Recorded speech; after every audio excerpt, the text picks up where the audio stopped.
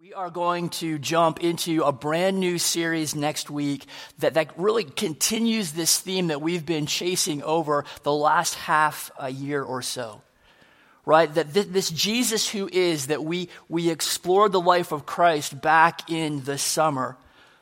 This Jesus who is invites you into a beautiful life. And we just ended talking about what the beautiful looks like here. We ended that at the end of December. And despite our very American draw to the personal and individual implications of our relationship with Jesus, this beautiful life is most clearly seen in our life together.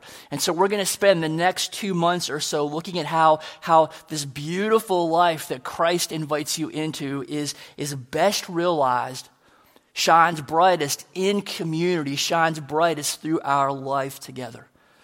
But before we go there, we need to end our conversation that we started last week. We need to land our conversation about the mission and the vision and our call as a church. This is a conversation that I'm making a set piece for us in January at the beginning of each and every new year. And it's simply spending time to remind us of who God calls us to be and what God calls us to do as a church. And so as we started this conversation last week, we talked about the importance of roadmaps, that every single one of us, whether you realize it or not, we have a roadmap, a perspective, a way of navigating this life that tells us this is how life works. And it's not just true for us as individuals, it's also true when groups of people come together. And this is where mission and vision come in. And it's our mission and our vision as a church that provides for us as a church a roadmap that guides everything that we are all about. And so our roadmap is critically important. It's important that we are taking our turn-by-turn directions off of the right roadmap. And the roadmap that guides us as a church is not something that I get to make up as the pastor. It is not something that our leadership board gets to conjure up, not something that you get to make up. The roadmap that we pull our direction from is the roadmap that's been given to us by Jesus himself. It's Christ's mission for the church, and it's found in Matthew 28. And we call this thing the Great Co-Mission. It's Christ's mission to you and I, and it's this. Jesus came and told his disciples, I've been given all authority in heaven and on earth. Therefore, go and make disciples of all the nations, baptizing them in the name of the Father and the Son and the Holy Spirit. Teach these new disciples to obey all the commands I have given you, and be sure of this, I am with you always, even to the end of the age. So Christ's mission to you and I is go and make disciples. And this passage even gives us Jesus' own definition of what he means by disciple. It's someone who obeys all the commands that he has given to us. And so our MBIC capture of this Matthew 28 roadmap, and here's how we state it. It's this: to initiate and nurture a growing relationship with Christ. And as we looked at how the early church formed their very lives around this mission, we drove to this absolutely critical point. And I brought to you a quote that I used last year when we had this same conversation. And it's so critical that I need to bring it back this year. And the quote is this: ultimately, each church will be evaluated by only one thing: its disciples. Your church is only as good as its disciples. It does not matter how good your praise, preaching, programs, or property are. If your disciples are passive, needy, consumerist, and not moving in the direction of radical obedience, your church is not good. And the questions that we pulled from that quote were these: are we as a church moving in the direction of radical obedience? Are you moving in the direction of radical obedience in your own life? And because for most of us, when we hear those words, radical obedience, those words sting. Because I know that my own obedience on most days is anything but radical. And I'm sure that it's the same with you. And because I know that's true, I ended with an even better set of questions for us. And those questions were this: how are we as a church moving deeper into the radical love of Jesus? And to make that personal, how are you moving deeper into the radical love of Jesus? Because here's the thing, radical obedience, to take those words out of that quote, or discipleship, to use that disciple word that we see in Matthew 28, or growing in your relationship with Christ, coming from our MBIC mission statement, that way of life is only possible if you are on a journey. And it is a journey that most days feels like 2 steps forward and 1 step back. But that kind of life is only possible to you if you are growing in your understanding of just how deeply Christ loves you. And so this is where we stopped last week. And I told you that if you get this love piece right, then discipleship, a growing relationship with Christ, will be your roadmap's destination. And I want to spend time with that same idea this morning, how moving deeper into the radical love of Jesus has got to be your starting point when you talk about your growing relationship with Christ. Again, that's our mantra as a church. And to get us there, I'm going to have us camp out on Ephesians chapter 3. The words that we read pretty much at the close of every Sunday. But before we pull apart Ephesians chapter 3 and how that impacts our vision as a church, let me pray for us. Let's pray.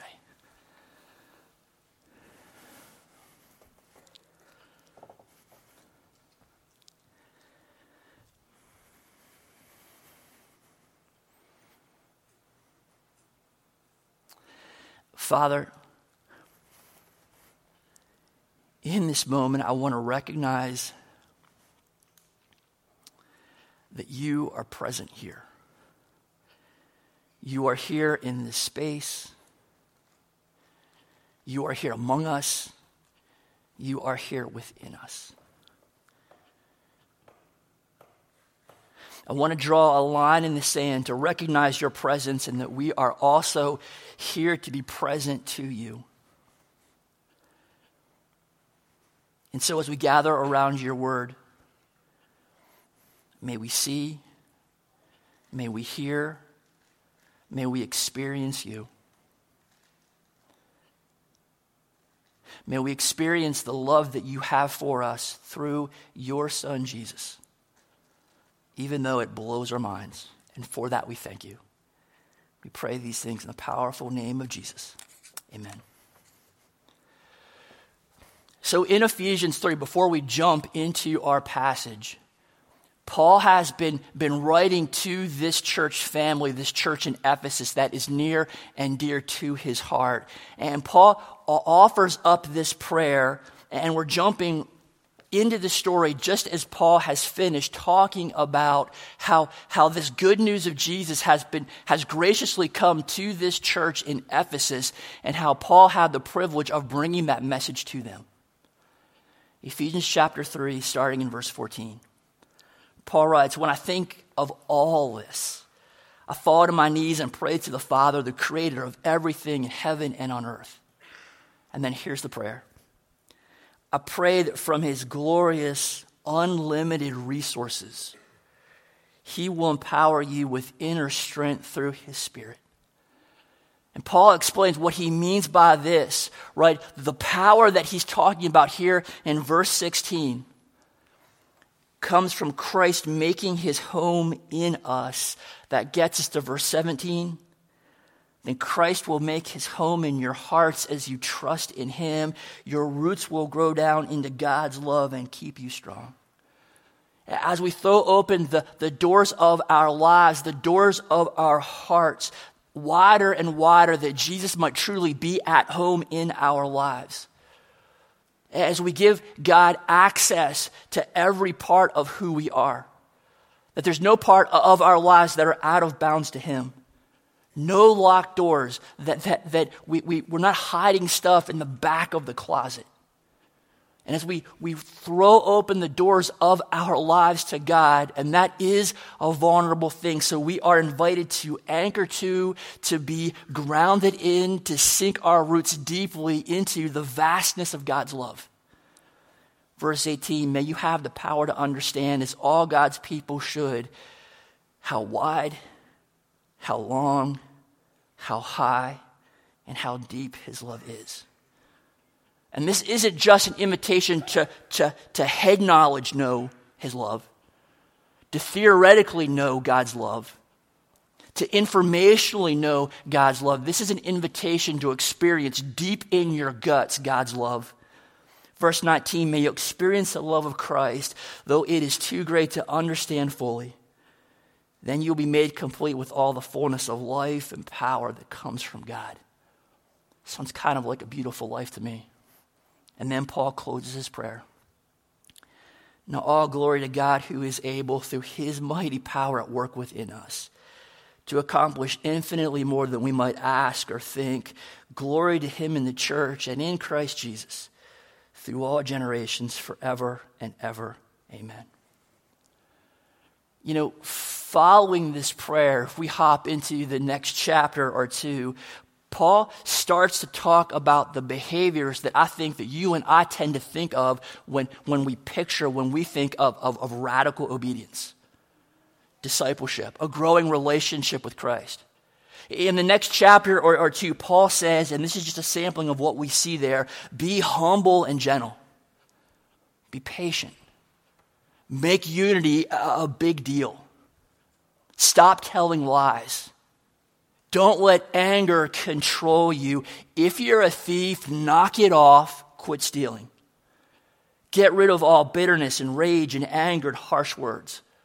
Let there be no sexual immorality, impurity, or greed among you. Be careful how you live. Husbands and wives, here's how life works best. Kids and parents, here's how life at home works best. Guidance for work relationships. So Paul does produce a list. Yup, here's how to live. And nope, don't live this way. But that's not where he starts.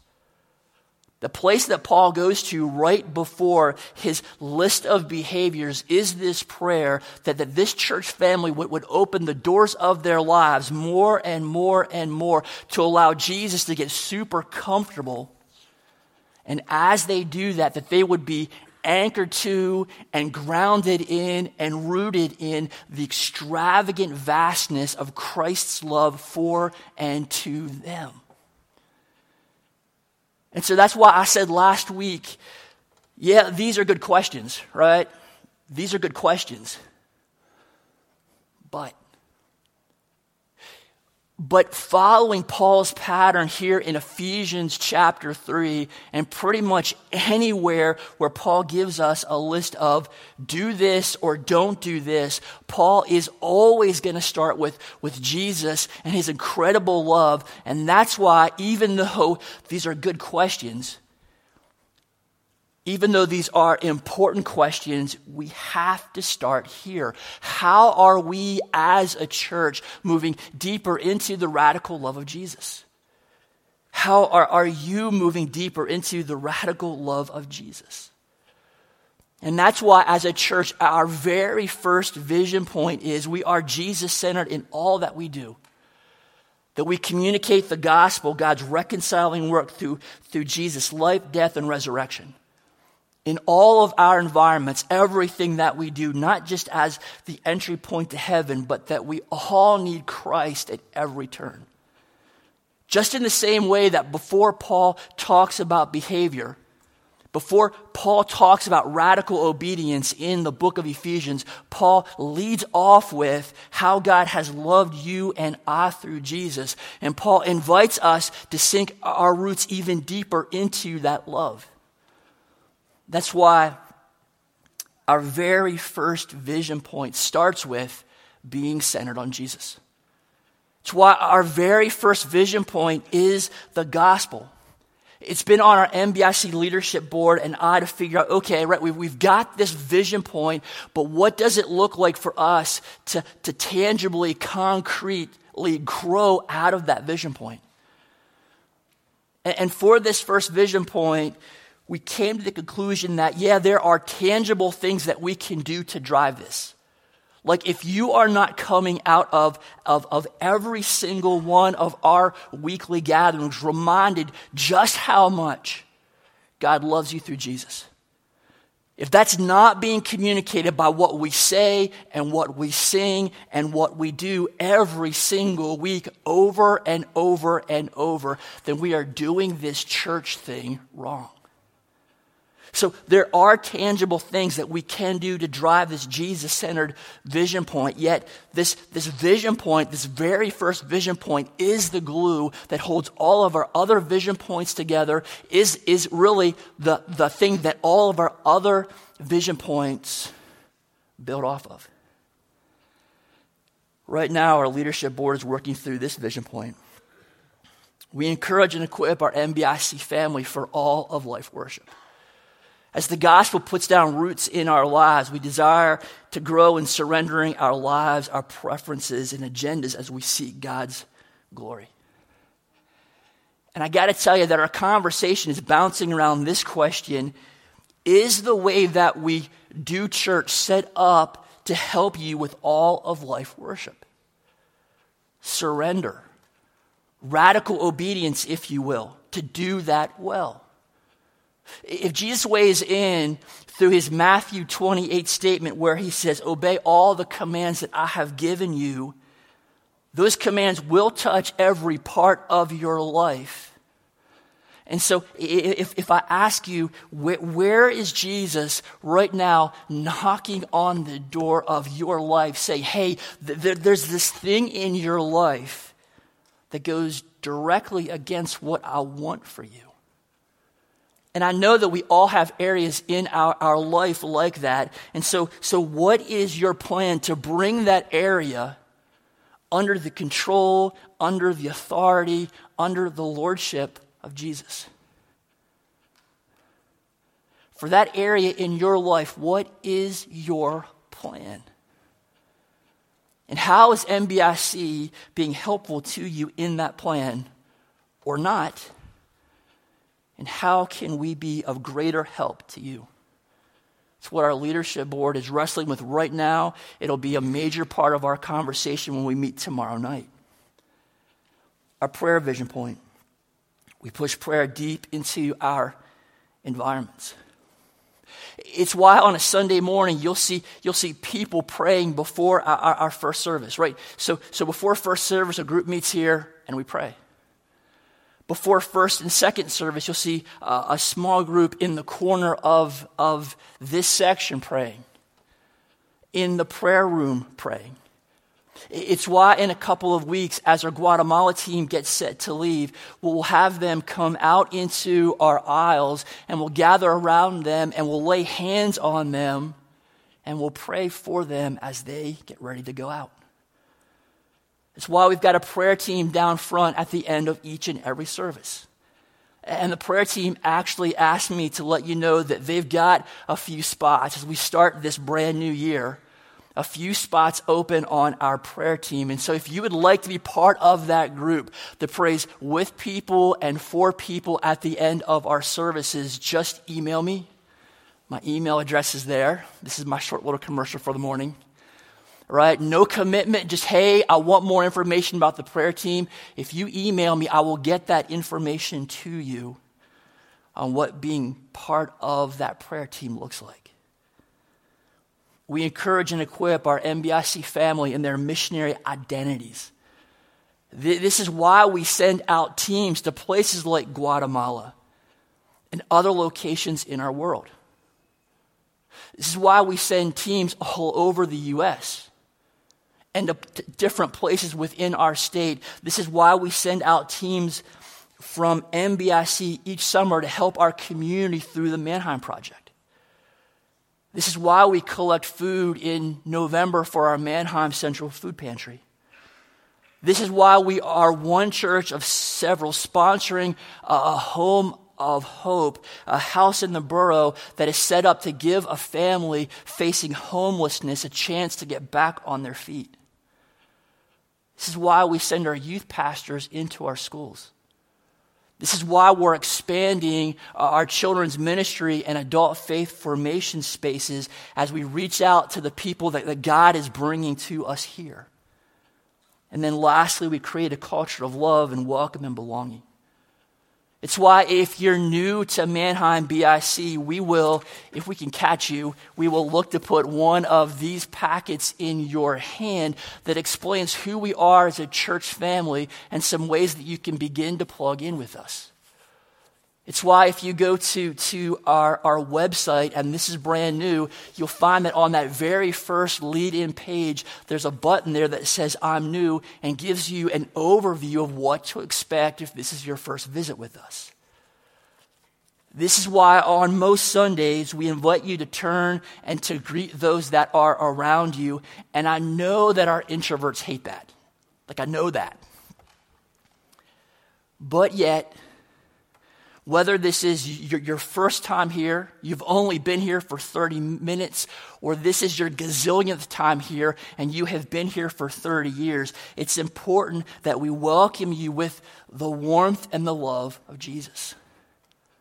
And I could go on here listing out the ways that our vision points are driving our culture here, but I'll stop there for now. You know, yesterday as I was trying to figure out how do I end this conversation, I found that tough. Because while I need to hit on our vision points that impact our life together, I at the same time want to make this conversation real for you. And so let me once again come back to this question that I left you with last week, right, that we've talked about again this week. And tell you that if, and you are the only one that can decide this, that if you want to grow in your relationship with Jesus, right, that is our MBIC mission, to initiate and nurture a growing relationship with Christ. If you tell me, Brian, I want to grow in my relationship with Jesus, and I hope that is every single one of us here in this room. But if you tell me that you really want to nurture and grow that relationship, the place that I'm going to invite you to look at closely is, and again, it's the same question, how are you moving deeper into your experience of the radical love of Jesus? If you really want to grow your relationship with God, how are you moving deeper experientially in your guts knowing God's crazy love for you? This past week I was reading a guy who writes prolifically about spiritual transformation. And I found this, and I'll close with this. He wrote, I'm convinced, and his name is David Benner, I'm convinced that God loves each and every one of us with depth, persistence, and intensity beyond imagination. God doesn't simply like you, nor does God simply have warm sentimental feelings toward you. Like the Father's love in the parable of the prodigal son, divine love is absolutely unconditional, unlimited, and unimaginably extravagant. Neither knowing God or knowing yourself can progress very far unless it begins with a knowledge of how deeply we are loved by God. Until we dare to believe that nothing can separate us from God's love. Nothing that we could do or fail to do, nor anything that could be done by anyone else to us. That's Romans 8. We remain in the elementary grades of the school of Christian spiritual transformation. In order for our knowing of God's love to be truly transformational, it must become the basis of our identity. That's so important. I'm going to read it again. In order for our knowing of God's love to be truly transformational, it must become the basis of our identity. With sadness, I confess how seldom this is true for me. Although I've always wanted to avoid being defined by my work title, when asked to introduce myself, I'm likely to resort to the common social practice of trotting out my vocational designation. But even more telling, if my self-esteem is threatened and I feel that my identity is a bit vulnerable, my almost automatic first response is to think of accomplishments or present and future projects that make me look good. What this tells me is that much more than I usually care to acknowledge, my identity is based on what I do, not who I am. Christ presents a particularly poignant contrast to this. His identity was defined by his relationship to his Father. This was who he was. His whole life flowed out from this. What he did was not the basis of his identity, but rather it pointed to who he was. Even when Jesus felt that God had abandoned him in the Garden of Gethsemane, his confidence in the love of the Father was so great that he still desired God's will over his own. Jesus knew that he was loved whether or not he felt it. His identity was grounded in God. Coming to know and trust God's love is a lifelong process. Making this knowledge the foundation of our identity, or better, allowing our identity to be reformed around this most basic fact of our existence, will also never happen instantly. Both lie at the core of the spiritual transformation, which is the intended outcome of Christ following. Every time I dare to meet God in the vulnerability of my sin and shame, this knowing is strengthened. Every time I fall back into a self-improvement mode and try to bring God my best self, it is weakened. I only know God's unconditional, radical, and reckless love for me when I dare to approach God just as I am. The more I have the courage to meet God in this place of weakness, the more I will know myself to be truly and deeply loved by God. And the more deeply I know this love, the easier it will be to trust it as Christ did, preferring God's will to my own.